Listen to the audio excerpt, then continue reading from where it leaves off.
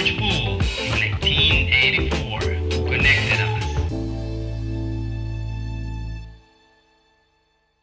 Welcome to the podcast series Path to Principle. In this series, we are going to interview different engineers and product managers so we can learn a little bit more about them. Let's get started. Today, we're joined by a great person. His name is Corrado Calzoni. He's originally from Italy, graduated from Politecnico di Torino, where he made a master's in land and environmental engineering and a PhD in geophysics.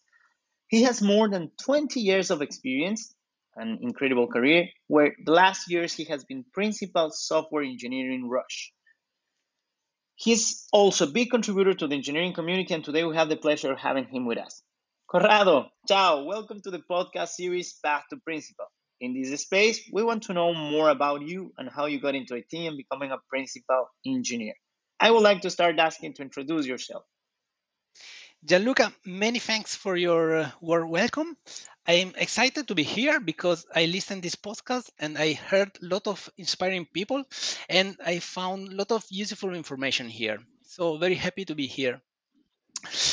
I just realized from your introduction that it's been a very long time when I started my career in the IT sector. Software development has been always the leitmotif of my career, and I did a lot of jumps and change of direction, leaving behind the geophysics and following my values and passions. For example, I worked as a researcher in the Politecnico di Torino and also at Georgia Tech in Atlanta. I created a startup company with some friends, and as you can guess, it never became the unicorn that I dream. It's still running, but I preferred to move away from geophysics, listen my heart, and start in the renewable energy sector. And finally, already 6 years ago, I decided to switch to the medical sector, where I can now have a direct positive impact on improving the life of other people. I do love to hear these amazing stories about changing people's lives. Actually, Corrado, I do what I do to help as many people as I can because I feel if tomorrow is my last day or maybe today, I can go happy that I have done something for the world. And hearing right now that you are doing this in the medical sector to help as many people as you can is inspiring. Being also a researcher in Politecnico de Torino, Georgia Tech is very well known in the industry, and also you created a startup that is still running. May our listeners know which is your startup, or we have some GDPR? Eh, no, no, it's not a problem. It's Gamut Geophysics. My friends are still working there, but it's already 10 years ago that I jumped out of this company. Incredible. Also making contributions in that side. My father, he was a geologist, not in geophysics, but he was also a geologist and passionate about that. But incredible, incredible. But let's get back on track. Corrado, tell us what made you seek the software engineering path. You told me it's your passion and you discovered it, but how did you discover it? When was this moment? Yeah, I started from a sector apparently far from computer science. I mean, I know it's not obvious the relation between geophysics and software engineering. However, I found myself always searching for geophysical challenge where I need to program algorithms and software. And finally, I admitted to myself that I was more interested on the techniques and tools needed to solve the problem than the problem itself. As a result, I found myself hungry to learn about new programming language, design pattern, architecture trade-off, clean code, or to catching up on development techniques such TDD and extreme programming. At the end, more time I was spending in this new world, and more benefits I was discovering. For example, one of the main advantages that I already mentioned, it's the ability to switch to new field and sector and working on more interesting challenges. What it really impressed me about software engineering, and I still strongly believe it, that it's a relative young subject. I mean, it already have a long history, but people are still fresh in love with the software engineering. For example, our community is very active. There is a huge amount of meetup, events, ambassador programs, conference. People in our sector love to share knowledge with other much more than in other industries. I do believe the same, Corrado, as we can see in the open source community and even companies such as Red Hat contributing directly to these. And about your passions, being more interested in the techniques, the design patterns, the clean code, test-driven development, something that it's very important to know, and even extreme programming. Super interesting. This is a new concept, not that new, but a new concept that it's coming about agile software development as a framework, right? Yeah, the Uh, precursor of agile, I will say. yes, that's very interesting. And what do you think about that? Well, do you think it will have a bigger impact? Can you explain us a little bit what, in brief, what is extreme programming is? Yeah, extreme programming, probably the father of extreme programming is Ken Beck, and it's a lot of techniques that improve the development of software. For example, introduce techniques like pair programming, TDD. Um, at the end, it's a way to have more feedbacks from the clients and apply this feedback in a constant change. And then the fathers of TDD was the one that defined the Agile Manifesto some years after. For example, Ken Beck, it was one of these. It's about contributing and helping all the software community to develop better and faster software, right? With less errors and helping each other. This is something very important. Now, Corrado, we need to start defining what a principal software engineer does, right? Can you tell us a little bit more about this? Tell us about your path to become a principal software engineer. From my point of view, a principal software engineer is a multiplier that boosts the development activity both in the team and wider in the organization. And here I would like to stress the importance of the sphere of influence because it's a key element to define the difference from a senior and a principal. For example, I can share here my experience. Uh, When I was a senior software engineer, I was already a technical reference in the team, for example, to debug the toughest issues or to anticipate technical challenge. However, when I was promoted to principal, I found myself struggling a little bit on the beginning because it was not be enough to be the one that know more about the product or the one that was able to make legacy code maintainable. Not anymore. In reality, I started realizing that I need to use this broad understanding of our architecture and products and start thinking holistically about the whole system.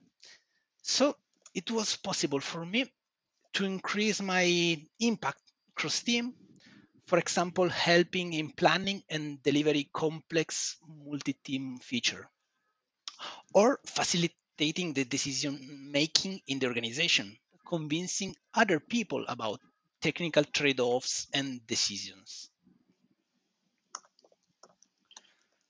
It's exactly more or less what we do at Global also. And at the same time, as you've been talking before, is about also contributing to the community, right? For sure, this is also an important aspect. Perfect. So let's put it directly. You said from your point of view, some multipliers in Rush. What are the key responsibilities, the exact key responsibilities? So we talk about not being just the technical reference, but having also broad understanding about the tech and product, thinking holistically, planning and delivering complex multi-team features, and the technical trade-offs and point of reference. And what else does a principal engineer have? Yeah, I I will reply with the most common answer in software engineering. It's depend. Really, each company has a different idea of a principle, and I always get impressed when I talk with colleagues from other reality. And also inside the same company, it can exist big difference about the responsibility of a principal engineer. For example, in Roche, there was a big effort to define the engineering's roles and standardize this responsibility of a principal in the different departments and sites that we have spread in the world. And I will say more, this responsibility can differ according to the specific need of a project. From my point of view, the main responsibility, as already said, is to boost the development productivity of an organization. Say that this goal, this goal can be achieved in different ways, from providing oversight, coaching, and guiding through code review, de-escalating conflicts about technical matters, and also having conversation at E-level with the leadership team of the organization. Just to mention some example of responsibility from my point of view, at least. Of course, Corrado, that this is super useful for all of our listeners and everybody that wants to understand a little bit more. Already as a principal, Corrado, what has been the most exciting challenge that you had? I think I had an interesting challenge when my department started the last reorganization, adopting a new agile framework. The challenge was not the switch to SAFe itself, but the change in the leadership model that we embraced at the same time. In fact, we moved away from the previous hierarchical structure with the top-down decision, and we adopted a flattened model with bottom-up decision making. Then my previous role as a development architect in the preparation definition team did not make sense anymore. I was not anymore the one accountable or responsible of the design decisions because now the team itself were taking this decision. So I needed to figure out a new way to drive and influence the product development. For example, I engaging more in productive dialogue with other colleagues with different ideas. I needed more collaboration across the project and the organization to build consensus around this technical decision that previously were just defined in a more unilateral way. But now I found new dynamics in order to achieve the same results. And this was particularly tough.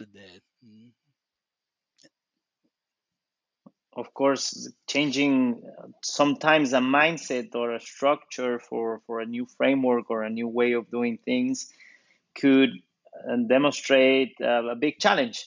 But I am super happy to hear that you implemented this new flat structure and adopted this model.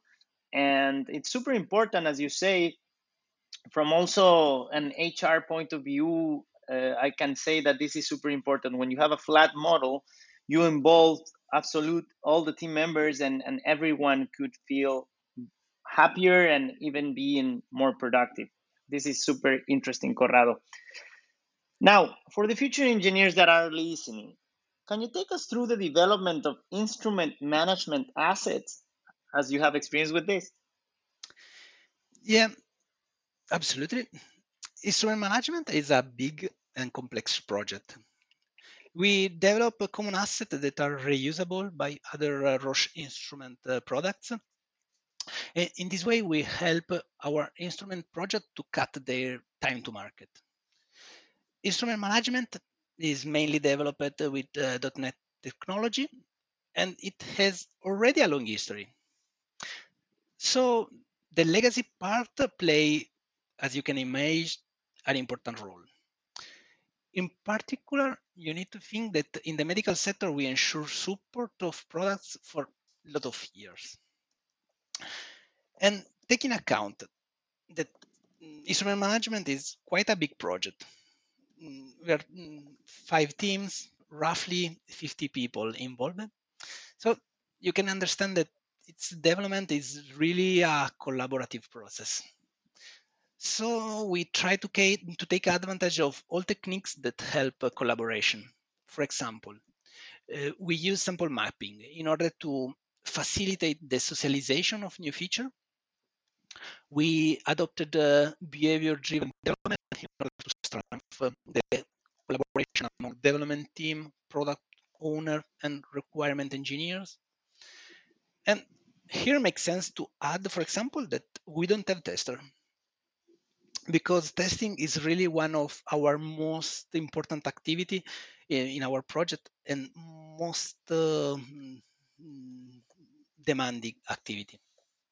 So at the end, all the development team is in charge of the different level and aspect of the testing. This just to provide a very high level overview of instrument management.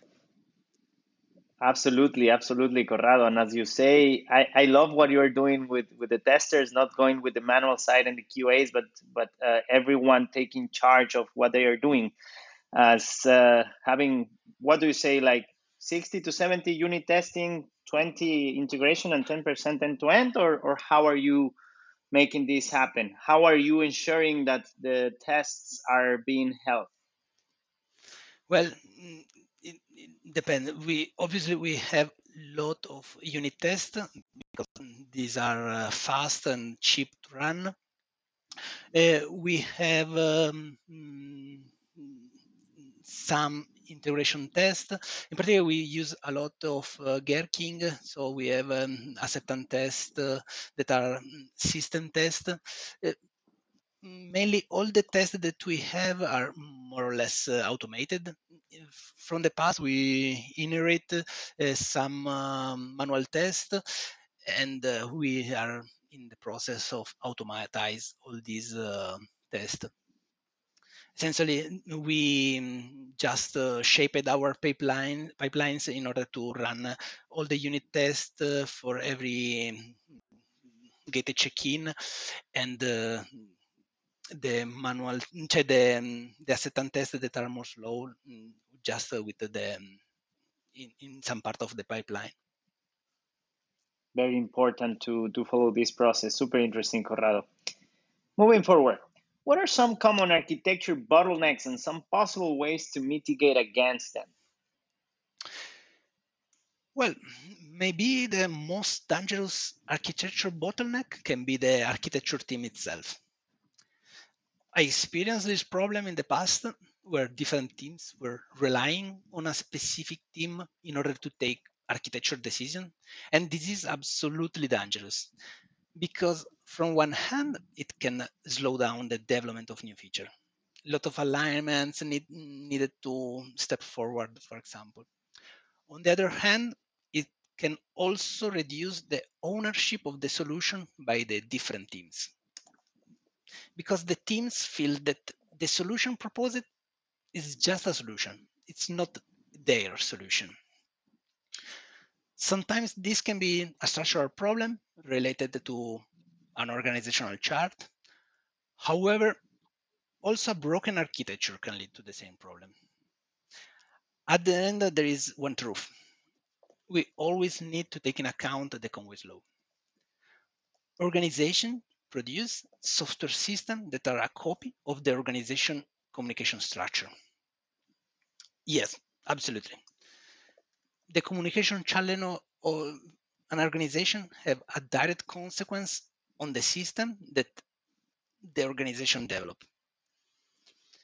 Luckily, it seems nowadays our industry learned this lesson, and we have new architectural styles that mitigate this problem, reducing the amount of architecture bottleneck decision. For example, we have now microservice that can be deployed independently to other parts of the system. We have domain-driven design that bring bounded context that help to isolate a problem.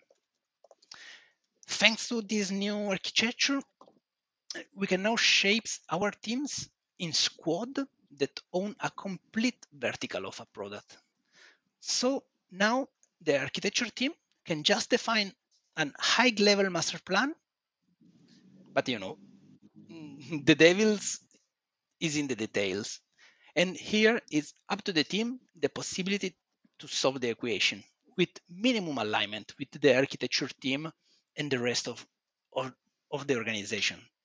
So we can remove this bottleneck. Super important to remark, Corrado, that it's about the organizational communication structure. I do agree with you. This can help you not just in engineering, but overall all the way. And in the technical side, as you say, the architectural styles, the microservices, the DDD, and so on. Now, let's try to move a little bit more into the teams, and as we are already talking about these communication teams, can you tell us how do you prefer to interact with the team members? Like, can you describe your ideal team? Yeah, I really believe on the lemma leading by example. And here I strive for improving everyone's skills in the team. And I try to consider as much as possible everyone when acting. I love to improve the best practice inside the team, and I try to evangelize people about important stuff as infrastructure automation, testing, clean code, just to give some example. I know that sometimes maybe I'm not an easygoing person. For example, when pair programming, I tend to question everything, but it's because I like to listen other people. I try to understand them and consider their opinion.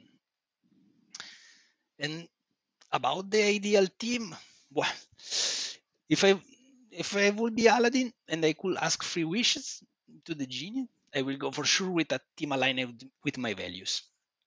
That put in order of importance are respect for others, transparency, and a culture of constant feedback.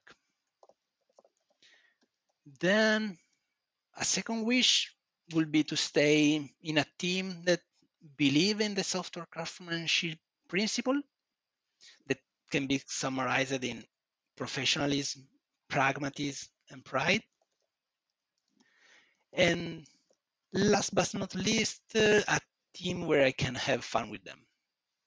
I really think when people have a good time together, they can make possible the impossible.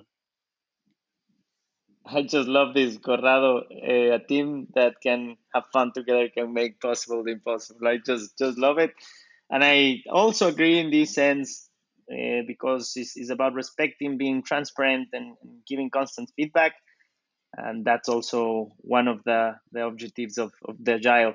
And of course, being professionalism, acting with pragmatism and pride, and have fun. I really like this, Corrado. Yeah, thanks. Now, we are in a world in which big data, and data has been actually recorded, not brought. We always had it, but recorded and stored in a easier way in which everyone has access to it. We're not talking about the Cambridge Analytica case or neither Politica, but Corrado, I want to ask you, what are the pitfalls of overly relying on hard data when making important decisions? Yeah, this is absolutely a good point. And if we define hard data as verifiable data acquired from a reliable source, we can fall in the error that just analyzing hard data we can already take a weighted conclusion. However, we need to take in account that software engineering is a collaborative process. It implies humans. It's complex by its nature. So hard data are not enough. We need also soft data. And soft data does not mean that there are less precise data or unreliable. Soft data means that are based on qualitative information. If we use a medical analogy, a medical study can be composed by hard data like blood test, temperature, or blood pressure, but it can also contain soft data. For example, asking to the patient to rate his symptoms. Hard data in this case are completely blind without listening the patient. And in software engineering is the same. For example, it's fundamental to collect data about static code analysis, test coverage, rate of test flakiness, turnaround times to fix a red build. However, I completely disagree to have KPIs with this hard data just to be used in PowerPoints or Excel of manager. Because usually you need qualitative data to interpret this data correctly. So it's better to leave this data in the hands of the software engineers and let them to take informed technical decision with this data. It's a combination, as you say. Absolutely. You mentioned some team KPIs, and let's move also to the objective key results that are being used amongst many companies around the world. What team KPIs or OKRs does your team observe or pay attention to? Yeah, we recently we embraced the usage of objective key results, and it really helped us to make sure everyone is moving in the same direction. We have OKR at different levels, personal OKR and shared ones.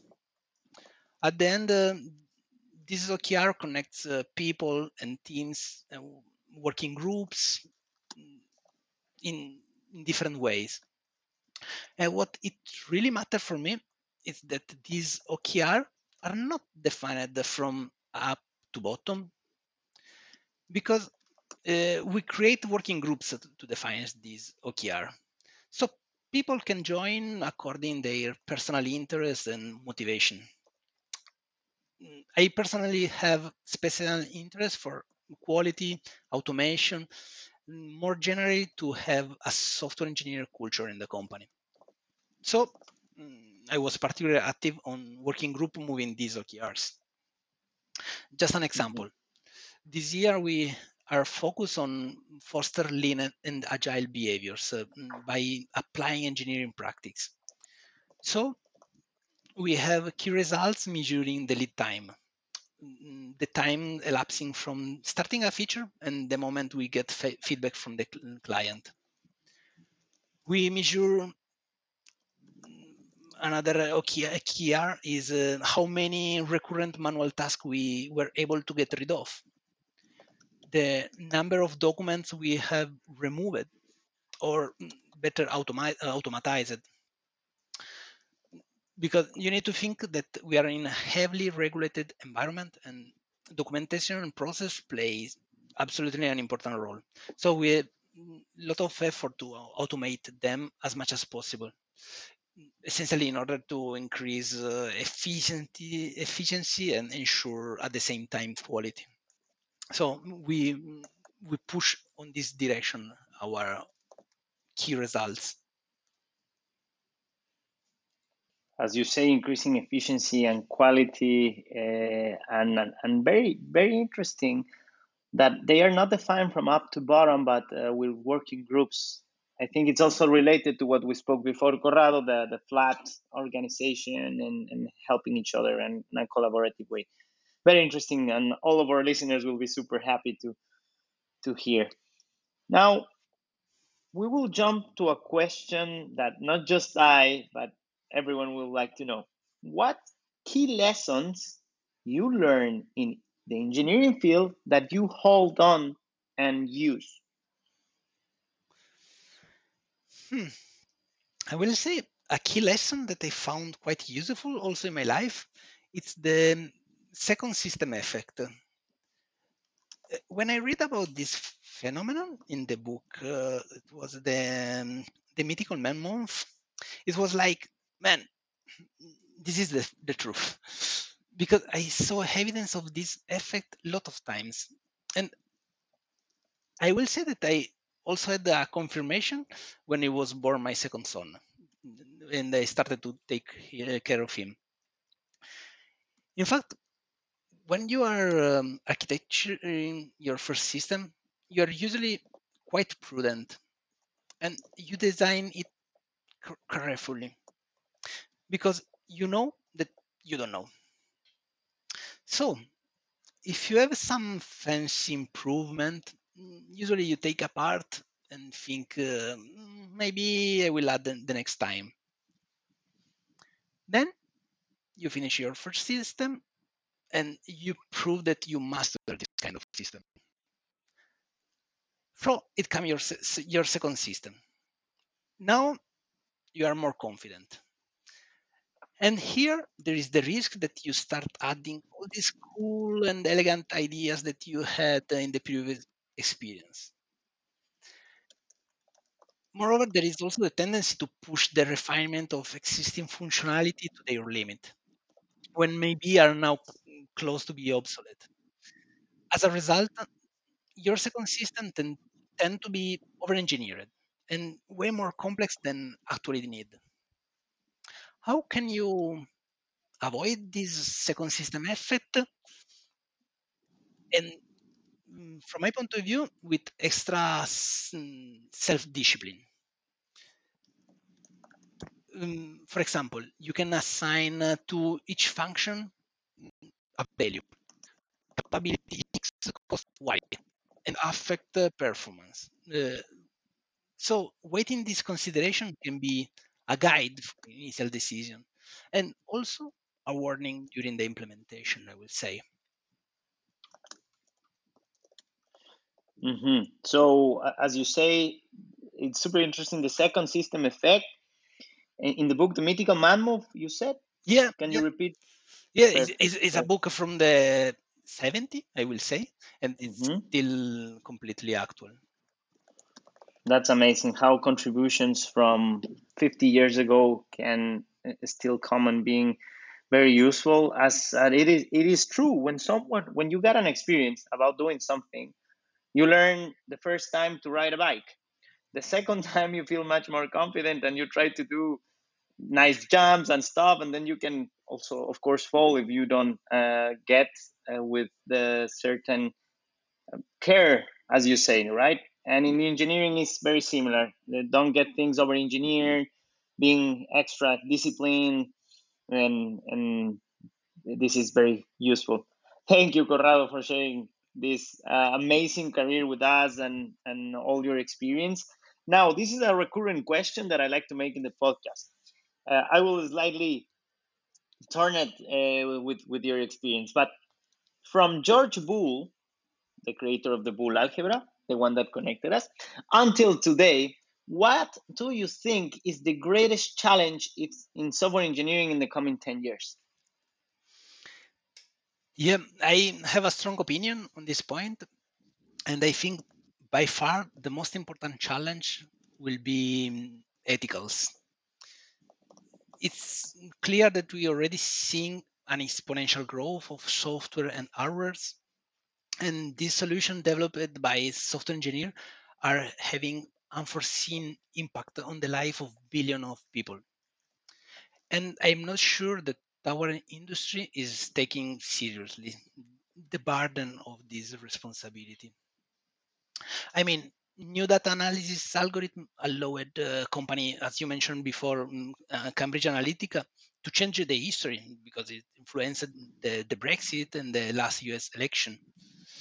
We saw cheating embedded software allowing cars to pollute more than allowed by the laws.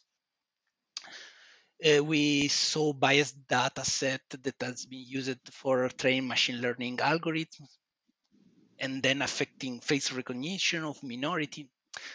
This is just the starting point of what we are going to see. I cannot even imagine what will be the impact of our works in few years. And I'm not sure that developers, when are working in the daily base, if are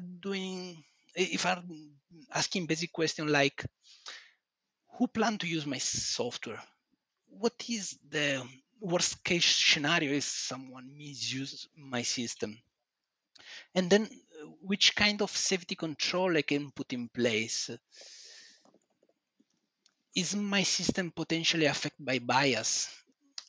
I really hope to see more debate on this ethical aspect because I think it will be more and more important. This is totally true, Corrado, and this is something that I think we all must take care, and it will be interesting even if not just engineers, but everyone rounding on the World Wide Web and on the internet can actually provide a better way of securing everything, our data, not just with the example of Cambridge Analytica, but our own data. We have every day MITM's attacks. For the ones that don't know, it's a man in the middle attack, basically an interceptor of the communication or cross-site scripts in the webs. And something that also can help, maybe a type of symmetric key algorithm, symmetric encryption with the very low level and basic things that we do. But as you say, Corrado, this is something much bigger. We can control maybe single sends of files, but when there's the things are very vulnerable outside, it's very delicate. Yeah, and we need also to take in account that maybe we're using our system in a particular way, but maybe someone can use in a different way, and it open completely other scenario that you didn't take in account. So it's important to always asking what you are doing and if you are doing the best in order to guarantee safety to the user of the system. I do agree in this. I remember the book of A Life Before Science of Stephen Hawking, and he was talking about the development of AI, and it's not about developing faster AI, but AI focused on the development and helping of the world. And as you say, let's say you have a AI, Sophia the robot, the first robot citizen of the world, and suddenly someone put an algorithm or a way that this AI completely change what is learning and change focus. As you say, everything is about ethics. Yes, One one bad decision or biased decision could change everything. But very interesting, super interesting. We have been hearing many cool opinions on this and nothing. So thank you for this magnificent class about principal engineering, Corrado. Now I want to touch a topic that is very important in the whole world. It's about the diverse workforce. We understand that having a diverse workforce can capture a greater share of the consumer market, and of course being more inclusive, that's the most important thing. And at Global, we advocate for diversity, for example, but what will you do to increase diversity? yeah, I'm absolutely very happy to hear that you take care of diversity in Globo because it's fundamental to have a sustainable workplace. And I will say, more than a diverse workforce, what we really need is an inclusive workforce. In fact, we should create a place where everyone feels they belong to. No matter if we speak about people of different gender or different race here. An inclusive place is the one where we minimize the unconscious bias in the team and where people actively remove judgment and discrimination that may occur. And yeah, the question is hard because it's absolutely hard to achieve this result. And we struggle in the tech industry to find the correct receipt. Because just hiring more people from underrepresented groups is not enough. Because the real problem is that this group have usually a huge problem in ascend to more senior position and get in the leadership teams. What we really need is to have people in management position that believe in the value of inclusion. So they could mentor and, more important, sponsor valuable person from these unrepresented groups. These people need example model in the management chain where they can learn from and aspire to be. From my point of view, a good starting point for a company that want to have an inclusive workforce is to publicly state a cut of the salary gender gap. Not only because it's the fair thing to do, but also because it's a clear message that the company spread outside. As a consequence, it will attract a different profile of candidate, more sensible to this problem. And this could be the seed of a better work environment. And obviously, there are a lot of other solutions. However, we are still searching, looking for the right receipt, I will say. Yes, there's no unique spaghetti recipe. Yeah, absolutely. Which one is your favorite Italian dish in the world? Probably tortellini, I will say. Tortellini, really good in I remember my grandma making those on winter. It's really good, really good. My favorite is lasagna, bolognese, but Probably nothing. from the same region of Italy, I will say. That's good. Thank you. So nothing. Before we close this amazing episode that we had today with you, Corrado, I want to ask you the last question, and Mhm. it's about what will you recommend or say to any person that wants to start in engineering? Yeah, I will stole some word to Sandro Mancuso here because I really advise to a junior software engineer starting his career to become, first of all, a software crafter. You are the owner of your career. Don't just sit and wait for your employee to buy a book for you or pay a training for you. Do you want to become a better developer? You need to keep up to date. Our industry is moving so fast, so more knowledge you have and better company and better project you can join. The question is maybe how you can achieve it. I will say starting reading many books, not only books of specific technology because they expire very soon. You need to read also the classics and the behavioral books, for example, because it help in the daily interaction with your colleagues. And also read a lot of blogs, join the community, learn from the community, but also give back, sharing with the community. And probably the most important things is practice, practice, and practice with Coding Dojo, pet project, contributing to open source project. You need to take in account that to become a better professional, this is a lifetime commitment. Lifetime commitment. I just love to hear this. And you mentioned the book classics. Can you mention 3 books related not to management but to software? Maybe the Clean Code is this one, or I'm not that aware? Yeah, I like it, the books of Robert Martin about clean code, but also I will say another classic book that you absolutely need to read is TDD by Example of Ken Beck, and Hmm. also the Pragmatic Programmers, and there is tons of books. Also, Hmm. already mentioned Software Craftsmanship of Sandro Mancuso, Refactoring Hmm. of Martin Fowler. We really have a lot of books to take to be sourced.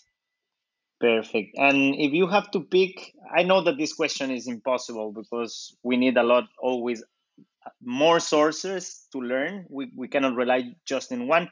But your favorite blog, or maybe couple?